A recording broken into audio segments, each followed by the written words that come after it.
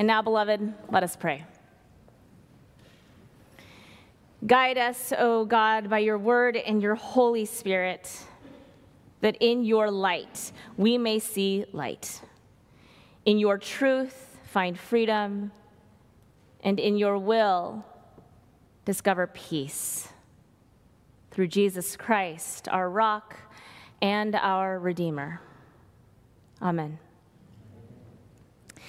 So last Sunday, I had the great honor of spending time with our 6 youth confirmands, who I'm now realizing are not here because they're on the youth retreat, which is good because I can brag on them and they won't get embarrassed. The topic of our lesson for the day was Jesus and the gospel. And since I was desperate to want to bridge the generational gap between these youth and the Bible, I racked my brain for the perfect question to do just that. And I came up with probably the most profound question I've ever asked to date. If Jesus was on Instagram, what would he post? Now, one confirmand said, well, he definitely wouldn't have posted about himself performing miracles. He wasn't that kind of guy. Another remarked, I think he would have just posted invitations to his talks or his parties. As to whether or not they thought Jesus would have had a lot of followers, the group was actually divided.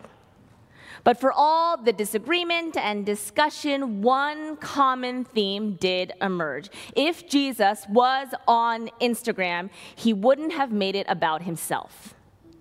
So wise and so true. Now, this exercise was hypothetical, of course. Don't believe anyone who says they are Jesus on Instagram. He isn't actually on social media. No, the most vivid picture we do get of what kind of guy and what kind of God Jesus was lies within the testimonies recorded in Scripture. Stories of sermons preached from mountaintops and in living rooms, miracles performed at home and on the road, friendships forged with prostitutes and tax collectors. Given that the record of Jesus comes to us in the form of written account, it would be easy and maybe even tempting to reduce him to words. But as we profess and proclaim, Jesus was flesh and blood, salt and light, glitter and dust. He was and he is the Son of God and the Son of Man. And like the most interesting of three-dimensional human beings, Jesus didn't live in a world full of answers. No, Jesus was the kind of guy, the kind of God who asked questions, hundreds of them. He answered bad questions with good ones. He opened up conversations instead of shutting them down. And he always somehow got to the heart of what really, really mattered. And so this Lent, we are going to try and do the same. As we embark on this sacred journey towards Easter, we are going to consider the questions that Jesus asked. To start us off, we go to the question Jesus posed in the Gospel according to Mark chapter 5. What is your name? Listen up, folks, for God has spoken and is still speaking to us this day. They came to the other side of the sea, to the region of the Gerasenes.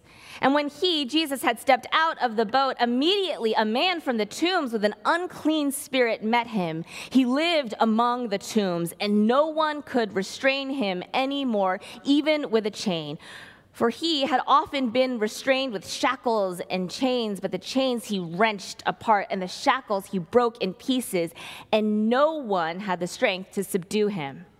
Night and day among the tombs and on the mountains, he was always howling and bruising himself with stones. When he saw Jesus from a distance, he ran and bowed down before him, and he shouted at the top of his voice, "What have you to do with me, Jesus, Son of the Most High God? I adjure you by God, do not torment me." For he had said to the man, "Come out of him, you unclean spirit." Then Jesus asked him, "What is your name?" He replied, "My name is Legion, for we are many." he begged him earnestly not to send him out of the region. Now there on the hillside, a great herd of swine was feeding, and the unclean spirits begged him, "Send us into the swine, let us enter them." So he gave them permission. And the unclean spirits came out and entered the swine and the herd, numbering about 2,000. And they stampeded down the steep bank into the sea and were drowned in the sea. The word of the Lord. So last Sunday, we talked about the weirdness of church. Y'all remember? For those of you who weren't there, let me summarize. In this day and age, going to church is weird. Being a Christian is weird. Jesus is weird. When all is said and done, we are all just a bunch of weirdos doing a weird thing in the name of a weird God. Now, I know that sounds kind of insulting, but I actually say it with the utmost respect. It is a reminder that what we do and who we are is actually not normal. As followers of Christ, we are called to see the world differently, from our neighbor to our enemy, from our power to our money, from our life to our death. It is weird. Another example of that weirdness is our observance of the sacraments, those rituals that remind us who we are and whose we are. Sacraments like baptism, communion, the ashing of foreheads, for those of you who were here on Wednesday, the washing of feet, and of course, everyone's favorite sacrament of all, demon exorcisms. Now, prescribed in Scripture, these rituals may seem timeless and weird, but they can actually reflect the current norms of our various contexts. Take baptisms, for example. Just a few weeks ago, we baptized Ariella and Cora Davis. Donned in their mother's childhood dresses with warm water in the font, Michelle and I gently placed palmfuls of water on their delicate heads as you all welcomed them into the household of God. It was a tender and beautiful moment, and not at all what it was like 2,000 years ago. No, back then, baptisms took place on Easter morning just before the sun rose.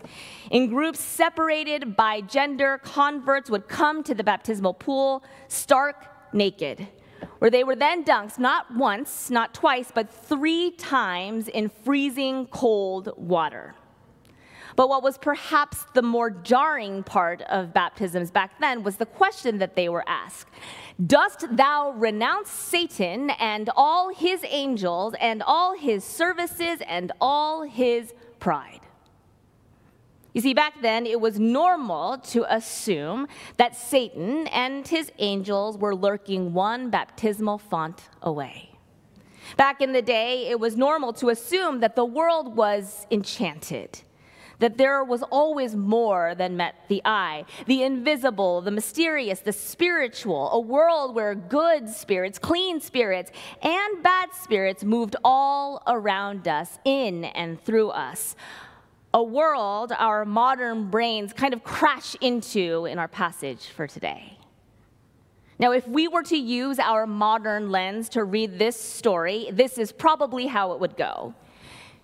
In one corner, we have Jesus. Most people think his last name is Christ. He is the lean, clean carpenter's son from Nazareth, and somehow also the Son of God. He hasn't been in the game for very long, but he has already made a name for himself. His current record against demons is 1-0. And in the other corner, we've got Mr. No Name. No, literally nobody knows his name, but he calls himself Legion. As you can see, he's got no one in his corner with him. Not his family or his friends. No, they've either given up on him or he has given up on them. He has no official record to boast, but word on the street is that no man or chain can hold him down. Folks, it's the matchup of the century, angels versus demons. Jesus versus Legion, a fight to the finish where only one will make it out alive. Now, we like this version of the story because it fits our worldview. What you see is what you get. There is a good guy and there's a bad guy, and you better believe that the good one is going to make it out on top. It is easy to understand, easy to reconcile, easy to explain. And yet, as much as we like that version, I'm afraid, folks, it's just not that simple. Why? Well, because Jesus isn't that simple. And neither are we. After all, there's always more than meets the eye. Just look at the Gerasene demoniac. Right off the bat, the gospel writer tells us that he is the one who initiates contact with Jesus. He is the one who spots him from afar and runs towards him, screaming, "What have you to do with me, Jesus, Son of the Most High God?" Which means that he is the second person in the gospel according to Mark to correctly identify who Jesus is. The first being another unclean spirit in Mark 1. Before the disciples, before the religious leaders, before Jesus' death and resurrection, this supposed madman knows Jesus by name. He is more than meets the eye. Then, of course, there's Jesus, who doesn't always do or ever do the simple or obvious thing. When he sees this man consumed with unclean spirits, he doesn't pull out his vial of holy water and usher the man back into the dank hiding place where he belongs. No, Jesus stops in his tracks in broad daylight and asks the man a very simple question. "What is your name?" Which is interesting if you think about it, because if anyone knew who this man really was and who he had become, it was Jesus, right? If anyone could just cast out a demon and be on his way, it was Jesus, right? If anyone could easily win the fight between good and evil, it was Jesus, right? But instead, he stops, looks into the eye of the tormented person, and asks him his name. He is more than meets the eye. But it's the man's response that is perhaps the most shocking. "My name is Legion, for we are many. My name is Legion, for I am haunted by more demons than I can count. My name is Legion, for I have lived 1,000 lives and died 1,000 deaths. My name is Legion, for I have more story than I can share, more pain than I can carry on my own. My name is Legion, for I am more than meets the eye." In the past, whenever I've read this story, I have done so with what I can only refer to as a mathematical mind. Instead of imagining the text, I calculated it. Well, let's see here. We've got one Jesus and a whole lot of demons. And we can actually determine the exact number of demons by calculating the number of pigs who drown themselves into the sea. So, if we add the 5 and carry the 1, we will see that there were about 2,000 dead pigs, which means Jesus is more powerful than 2,000 demons, which means that Jesus is Lord, which means that the inexplicable has been explained. But lately, I've been trying something new. Instead of looking for the right answer, I'm trying to look for where God is, where Jesus is in the story, where he puts his focus, where he stops to linger, what piques his curiosity. Now, I will admit that it is not easy because I love having the right answer. It helps me hold my own in an argument. It makes me feel like I know what I'm talking about in a room full of smart people. It even helps me sleep at night. But now when I read this story, I see that there is indeed more than meets the eye. Now when I read this story, I see that 1 + 1 does not equal 2. I see that being unclean does not mean you don't know who God is, and that being clean does not mean that you do. But most importantly, now when I read this story, I see that being a human is really complicated. Being a human is really hard. We may no longer view the world as some enchanted place where unclean spirits regularly take over our bodies, but that doesn't mean we aren't plagued by things we can't explain. things that alienate us from our community, make us want to hide behind our shame and cry, and maybe even cause us to hurt ourselves and others. Now, when I read this story, most of all, I see that being a human does not mean that you are just one thing, good or evil, right or wrong, clean or unclean. Now I see that being a human is like being legion, because there is always more than meets the eye. Now, when I read this story, I think of a series of articles written by the journalist Nicholas Kristof entitled, "How America Heals." Now, he doesn't describe it this way, but it's basically an exploration of the demons of the legion that plagues America. In one of the articles, he tells the story of his childhood friend, Bill Beard, a good man who committed a terrible crime. Kristof writes, "Bill Beard was as complicated as America, as creative, as loving, and sometimes as troubled. Like the Gerasene demoniac, Bill had a complicated story. His parents separated when he was just a baby, his mom abandoned him when he was 1, and he lived in 7 different houses in the first 5 years of his life. In his adulthood, Bill was unable to find a solid job or a sense of purpose, and so he did what so many of us do with the demons that inhabit our souls. He began to self-medicate. And when those demons refused to leave his body, he resorted to stealing and selling drugs just to survive, eventually leading him to commit a violent crime that would change his life and the life of another forever." Kristof writes, "I worry that sharing the details of this crime will leave the impression that this horrific action represented all of who Bill was. He had another side full of humor, warmth, and eagerness to help others. Forgive me, Bill, for nobody should be remembered for the worst thing he ever did.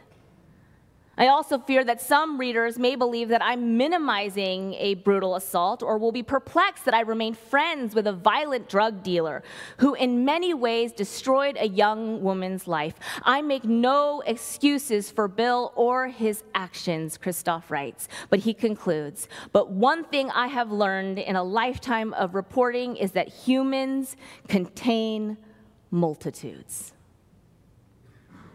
Oof. There's more than meets the eye. As it turns out, the story in Mark is actually not that hard for us to relate to, even in our modern context. After all, we are also sinner and saint, light and dark, greedy and generous, terrified and brave. In our individual bodies, we house the multitudes of success and failure, pride and shame, joy and pain. We too have hurt and been hurt. We have lied and been lied to. We have judged and been judged. Each of us have proclaimed Jesus' name from the mountaintops and denied it more times than we can count. But as we see in Mark 5, Jesus wants to see us, all of us. Not just the pretty parts or the perfect parts or the plays well in public parts, but every single part of us, even and perhaps especially the parts we think are unclean, the parts we think are no good. Jesus wants to see it all. But be careful, because after the seeing, trust that Jesus is going to get to the naming, calling on us to speak and say and name the things that plague us, the demons that tell us that we are no good, that we are better off alone, that we are better off in hiding. Why? So then Jesus can heal us. As womanist theologian Yolanda Pierce notes, this question, "What is your name?" prompts the verbal identification of those forces that had stolen this man's joy and his peace and his sanity. And in the same way, we are invited to name our fears, our sins, our troubled interior places, along with naming those structural sins, injustices, and oppressions that create broken bodies and fractured minds, dehumanize and obscure identities. When Jesus asks the Gerasene, "What is your name?" he begins the first step in the healing process, naming that which has caused harm. The first step in the work of healing, reconciliation, and restoration is to name names. And so I have gone on longer than I usually do, which for some of you is an answered prayer, and for others of you is a curse. But if you will permit me, I would like to tell you one more story, because it's too perfect. Happened just this past week. This past week, I was catching up with a dear friend of mine from New York, a fellow mom and parent. We met on the playground when our children were just toddlers. So my friend was sharing with me that this past week she was looking for her daughter to come to the table for dinner. And so she opened the door to her room, and she couldn't see her, but she could hear something. She could hear the sound of sobbing. So she looked around, and she found her daughter lying underneath her bed, just weeping. And so, of course, as anyone in that situation would do, she asked her, "Child, what's wrong? What happened?" And between sobs and gasping and breathing, my friend shared with me that her daughter said that, "I went to school today, and my friends decided that I can't be friends with them anymore."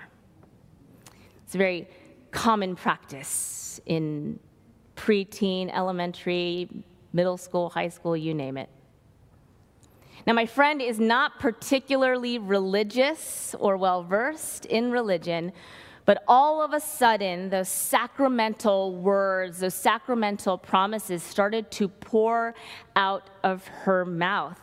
The words, the names uttered in baptism, at the table in Scripture. You are a beloved child of God. You belong to God. You are precious to God. Beloved, so are you.